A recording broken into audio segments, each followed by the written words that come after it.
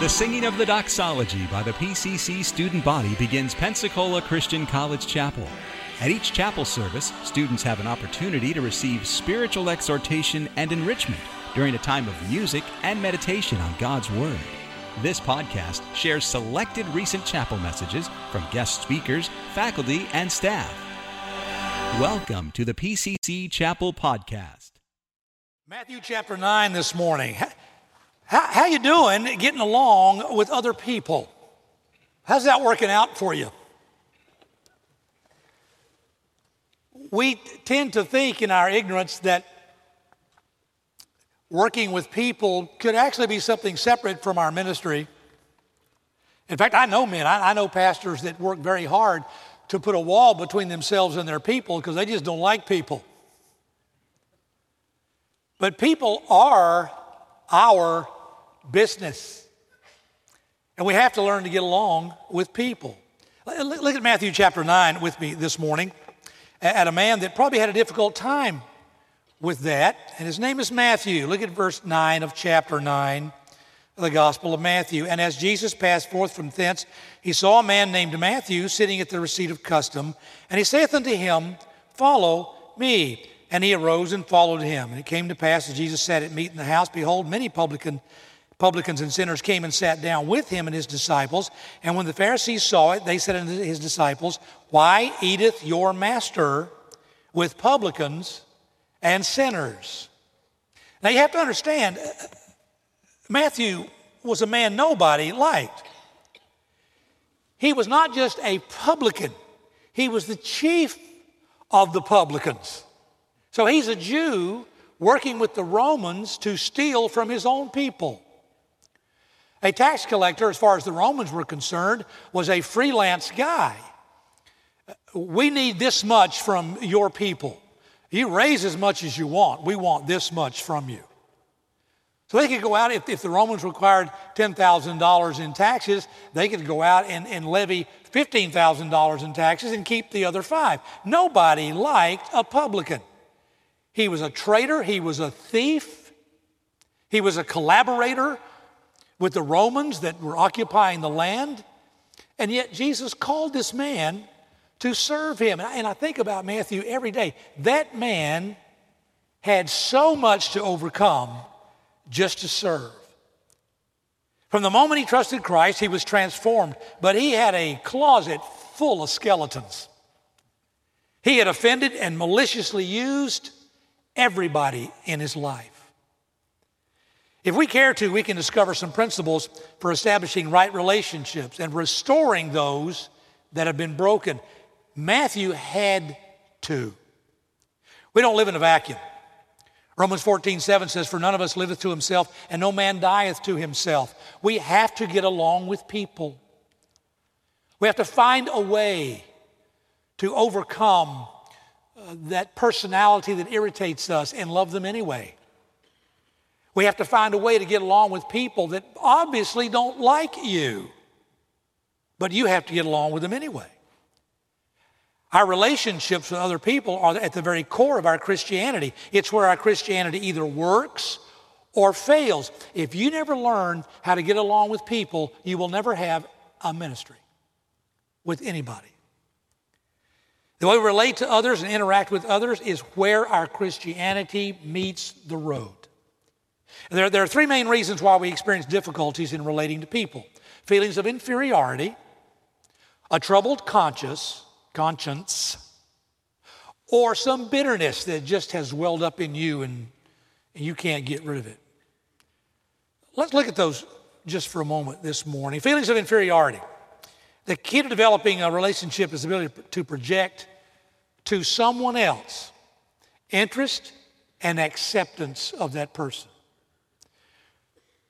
Someone who has feelings of inferiority never shows interest in other people and is never able to accept other people. It's very difficult for them to open up to anybody else. And it's the greatest hindrance to their friendship with others. You are convinced that if you open to others and start a legitimate conversation, find out something about them, they're going to ask something about you. You're afraid of that. Because you feel in your heart, if you tried that, you're going to be rejected. And rather than being rejected and pushed aside, you just don't bother to try. You stay by yourself. You live in your phone. You eat at a table for one in the four winds. Feeling personally inferior is going to rob you of the ability to openly and freely love other people. You are saddled with a reluctance to meet and get to know anybody. Matthew 22 says, thou shalt love thy neighbor as thyself. That's not just a command. There's a principle involved there. It is not conceit. Now, we need a better self-image. Some of us in here need to come down just a touch on our self-image. But most of us need to build a better self-image. It's hindering our relationships. It's a feeling of self-worth. Self-worth is a feeling of being content with yourself. You know you. You're never going to be totally satisfied with you because you know there are things that need to be fixed. You know everything about you. But self-worth colors every area of our life. If you have a bad self-image, it's going to affect you. It will affect what you wear. It will affect who you marry. It will affect the friends you choose, the goals you set in life. And even your personal relationship with your Savior is going to be affected by your belief of who and what you are. A proper self-worth will give you poise and self-control. You have an opinion of yourself that is neither too high nor too low. You're not perfect, but you know you have value. And if I can just take a minute and talk to those of you that are really struggling with self-image. Let me say this to you. If Jesus Christ allowed himself to be crucified and his body broken and his blood shed and his back ripped open with a cat of nine tails and beaten and slapped to the point that you couldn't even tell he looked like a human being. His visage didn't even look like the visage of a man. If the Lord of glory that made everything you see around you was willing to do that for you, you have value. You're worth something. You're worth more than all of the rest of creation combined. All of that is going to go away, but you, he redeemed. And you have value. Understand your value. Give yourself freedom to fail. Give yourself freedom to forgive yourself. Give yourself freedom to go on from mistakes. Be aware of your faults, but never be defeated or obsessed with them. A person without a proper self-worth is dissatisfied with himself, feels inferior to everyone else, and gradually withdraws from social contact. All he can see is his faults. He's the sum of all that is ugly, useless, and unwanted. He doesn't live in a sense of happiness, doesn't live in a sense of joy or satisfaction. All is discouragement, all is defeat, all is fear. It is as though he's determined to live out the image he's created for himself. Nobody likes me, so I'm going to just be the person nobody likes. We live in a sense of spiritual self-abasement. But you have to understand, self-abasement is not humility. Humility is, I know who I am before a holy God. You are living in a dark area where you are constantly reminding yourself of who you are in front of other people. That's not humility. It's only when we genuinely accept ourselves that we can forget ourselves and turn outward to others in service for Christ. Otherwise, we spend our lives selfishly. We become lonely and bitter and suspicious and maladjusted people. We're either really quiet and nobody even knows we're there because we don't want to interact with anybody because we're afraid to. Or we act out. We're loud and boisterous and obnoxious because we demand that people notice us even though we don't like ourselves. And I saw that as a teacher at the academy for over 20 years. In the first week of school, I could point out the student in my classroom that had the worst self-image because they were the bad kid. They were acting out, showing themselves to be uncooperative in any way they could. And I never looked at that child and said, oh, okay, you're a problem. I would look at that child and said, okay, you're a project. And I would go to that child and I'd get to know them and I'd draw them out and I'd give them something to do for me. And I'd try to build their self-image because that acting out was an obvious sign they had a poor self-image. Our inability to build and maintain good relationships is a sign we need a healthier sense of self-worth.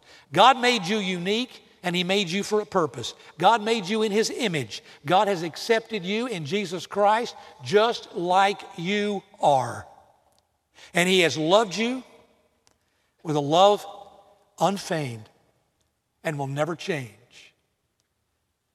Don't get puffed up in yourself, but understand your worth. Understand you're important to God.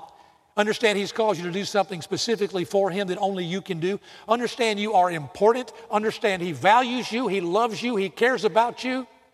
He thinks about you. He rejoices in you. His thoughts about you are never ending.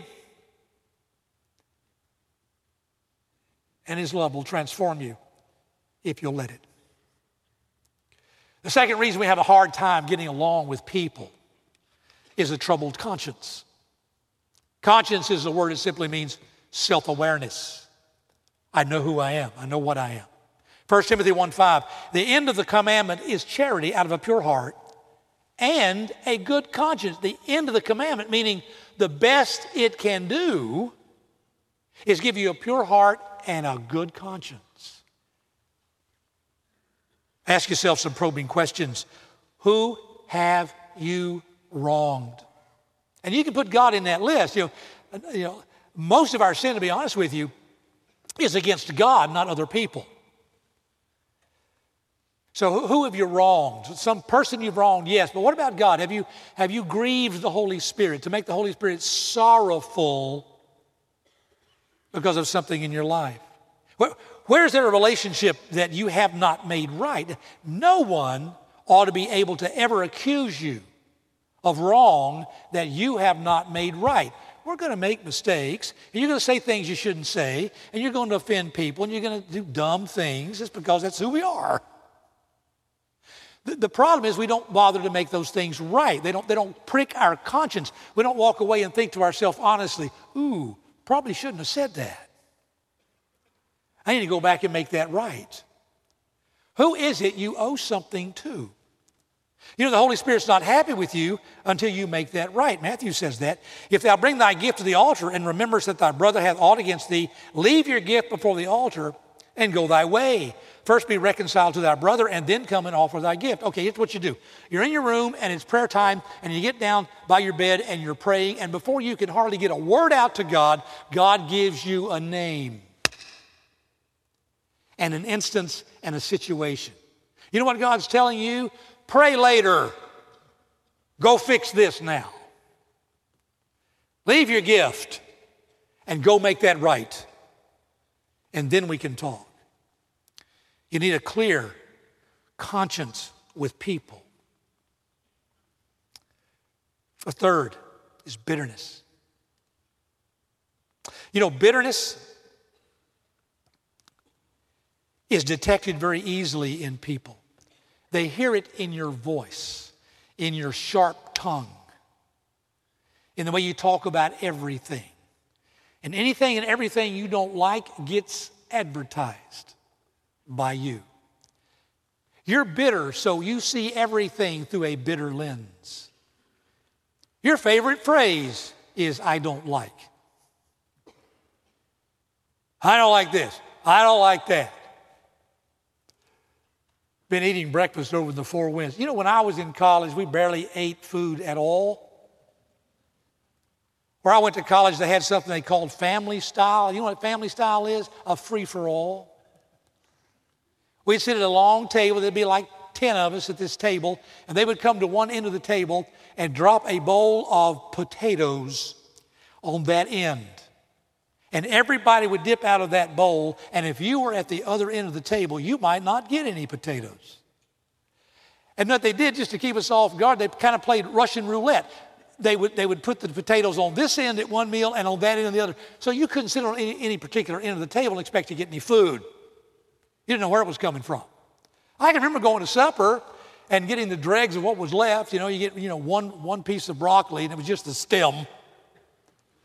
and some potatoes and, a half piece of bread. And hardly getting anything. And we've been eating over at the Four Winds, which, my goodness, how do you people not gain weight? There is so much food over there. Yet we have students in here that say, I don't like. It takes bitterness to have 7 lines of all you can eat and then bother to say, I don't like. And you're bitter. You don't like your teachers. You don't like this course. You don't like the projects you have to do. You don't like this. You don't like that. It's Florida. It's too hard.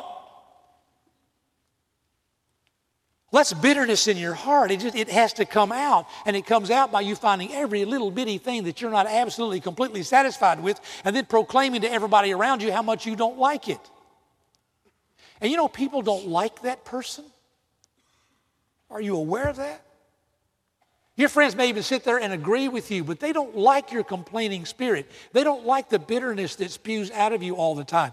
Everybody wants peace. People love to hang around people that are content and happy. My wife is one of the happiest people I know, and I'm drinking water to think this through before I say something stupid. My wife is one of the happiest people I know. I have nicknamed her Tigger. She gets up in the morning and she's just as happy as she can be. Well, I get out of the bed. It takes me about 15 minutes to figure out that I'm out of the bed. And she gets up and her favorite phrase is, look at us. And she would say, look at us having breakfast. Look at us going on a trip. Look at us in the mountains. She's just happy in whatever situation she is in. And people love to be around happy people. People that their glass is always half full. They see the good, they never see the bad. And if something bad happens, they're going to make the good out of it. Everybody who knows you, if you are bitter, they know you are a bitter person. They sense it, they feel it, they hear it, they're aware of it every time you open your mouth. Bitterness comes, from the inability to forgive someone who you believe has wronged you. You think about it, you plan it, your revenge, you vow to make them pay, you allow your heart to hate. It's a poison. It'll seep into every relationship you have. It'll spoil everything it touches, and it affects everybody around you. Hebrews 12 says this, looking diligently lest any man fail of the grace of God, lest any root of bitterness springing up trouble you, catch the next phrase, and thereby many be defiled. Your bitterness doesn't just affect you, it affects many around you. You might not be making a lot of friends, you might not be building the relationships you want to build because your bitterness is running people off. If it's not, it's because you've decided to be the bird of a feather and everybody you know is just as bitter as you are. How do you rid yourself of bitterness? Take an inventory of the people with whom you have broken relationships, parents, teachers, church leaders, friends. Now here's a thought for you guys. Some romantic interest that you had in high school. Did you wrong that girl? And girls can be awfully tough on guys. Girls, do you have any idea how hard it is for a boy to ask you out? It's terror in our heart. You got to put yourself out there. If you're going to tell a guy no, learn how to tell a guy no.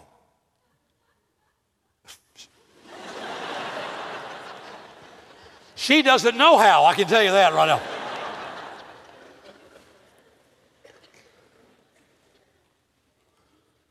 Did you hurt somebody back in high school? Now you're in college and, that's in your past. Who cares about that? It's back in the past. Let me tell you something. Fellas, if you took some liberties with a young lady in high school and you haven't yet apologized to that young lady, that's going to come back and haunt you. You're going to stand in a pulpit one day. You're going to go for a job interview one day. You're going to join a church one day. And you know where she's going to be? Right there. And as soon as your eyes hit hers, you're going to know, should have taken care of that a long time ago. What do? Decide if you think somebody has done you wrong to forgive them. Here's what you do. Take a piece of paper, list every offense against you, list every offense that you think you've done to them. Take the offenses against you, ball it up, throw it away, and ask God to help you forgive every bit of that. Take the list of offenses that you've done against somebody else and check them off as you make them right. Be specific and be thorough. Pray and forgive all offenses toward you. Look beyond their mean-spirited human intentions. I'm going to tell you something. People that have done me wrong and said unkind things to me and been rude and insensitive have always helped me. If someone criticizes you, the first thing you have to think about is this: is there any truth to what they just said? And God can use anybody. God can use the meanest character in your life to make you better if you'll just pay attention to the criticism and ask yourself, don't bow up and puff up and say, well, they had no. Think about it. Is there any truth to what they just said? God doesn't always send friends your way that are honest with you and tell you things about yourself. Sometimes He'll send a mean rascal in your life. Think it through. Think it through. God will use hurtful people to teach you lessons. What about old Joseph? Did you ever think about Joseph? Love what he said. You meant it to me for evil. God meant it to me for good. Now, all of you have brothers and sisters. It never occurred to you to sell them into slavery. Well, maybe it occurred to you, but your parents wouldn't allow it. They sold that boy into slavery, and he forgave them. I had a teacher come to me once when I was principal at the academy because this one parent was just giving us a fit. And all up in business and demanding things and fussing about everything we did at the academy. And that teacher came to me and said, how many times are we going to forgive that parent? I said, wow, Jesus said something about 70 times 7. Are we up to 490 yet? And it didn't mean 70 times 7. It meant an unlimited amount of time. As many times as is necessary, you're to forgive. Don't let bitterness put you in a position where you can't forgive. When you forgive, you can respond in love to that person. And the barriers to expressing proper appreciation and affection are brought down. Now you have a ministry. You didn't have one before. When you surrender, you don't change the past. You enlarge and enrich the future. Ask for forgiveness for any offenses that you have perpetrated. And ask forgiveness for the right thing. If you ask for an action, you've missed the point. Now, you're probably going to ask forgiveness for an action, but when you go to that person to ask forgiveness, you're not thinking about the action. You're thinking about the wrong thinking behind the action. And if you will do that, it will make you properly humble. Because if you're thinking about the philosophy and the thought process behind the wrong thing you did, then you are really focusing on how bad you are and what part you played rather than the part that they played. Let me give you some examples. You didn't treat a former romantic interest right. We mentioned that before. Let's go back there. You took liberties with them. Or you lashed out at them when that relationship ended. You got angry and said bad things about them, acted ugly toward them. You know what you're really dealing with? Anger. Or you were dealing with lust that got out of hand. Well, if you approach them with the attitude, you know, things didn't go well, between us, that's not the proper spirit. But if you approach that person and realize, you know what was wrong in that relationship? I allowed lust to get in my heart, and I took advantage of something I had no right to. And you understand who and what you are. So your attitude is where it needs to be. That you are at fault. And nothing they did led to that situation. It was all you. Or you got angry when that girl or guy broke up with you and you lashed out at them and said horrible things about them. You realize what you're dealing with? Anger and pride. Understand what's going on in your heart before you go apologize, because it'll give you the right spirit when you go to apologize. You screamed at your spouse. Any married students? How many married students we got here? Oh, not very many. Keep trying, girls. You screamed at your spouse because they didn't live up to your expectations. Well, you know what you're dealing with? Selfishness. It was your selfishness that looked at your spouse and say, you're not what I think you ought to be, and until you become what I think you ought to be, I'm going to fuss at you. You're just being selfish. You're at odds with your parents because they were not perfect according to your standard of perfection. Well, you know what your real problem is? Wrong response to authority.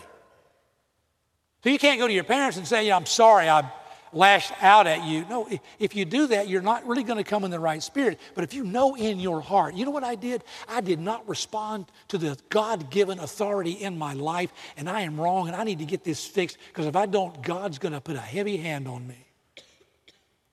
You've been complaining about something or person, and we often focus on the one uncomfortable thing in our life, ignoring all the blessings around us. You know what you're really dealing with? Ingratitude and lack of faith.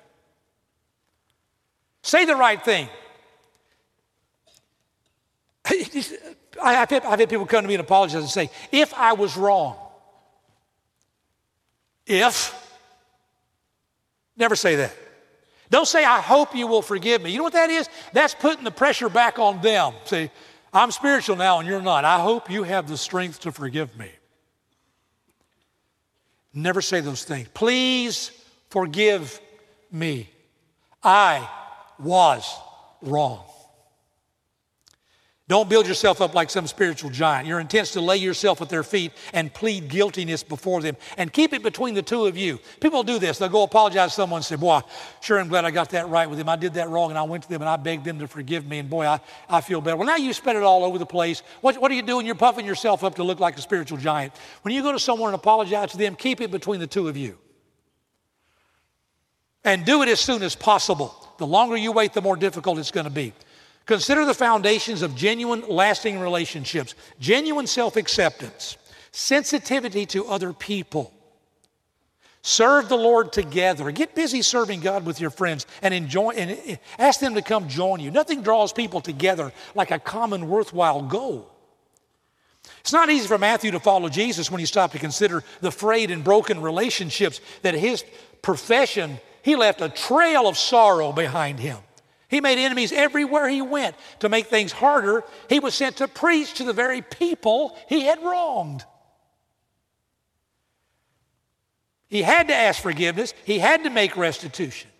It's not going to be easy to make things right with every person in your life you have ever wronged. But if you desire to be used of God, it must take place. Then you can be free to serve others. Then you can be a blessing to everyone who crosses your path. You've been listening to a message from Pensacola Christian College Chapel. You're welcome to pass this sermon along to others. Please don't charge for it or alter it without written permission from Pensacola Christian College. For additional information about PCC, visit us online at pcci.edu. Pensacola Christian College, empowering Christian leaders to influence the world for Christ.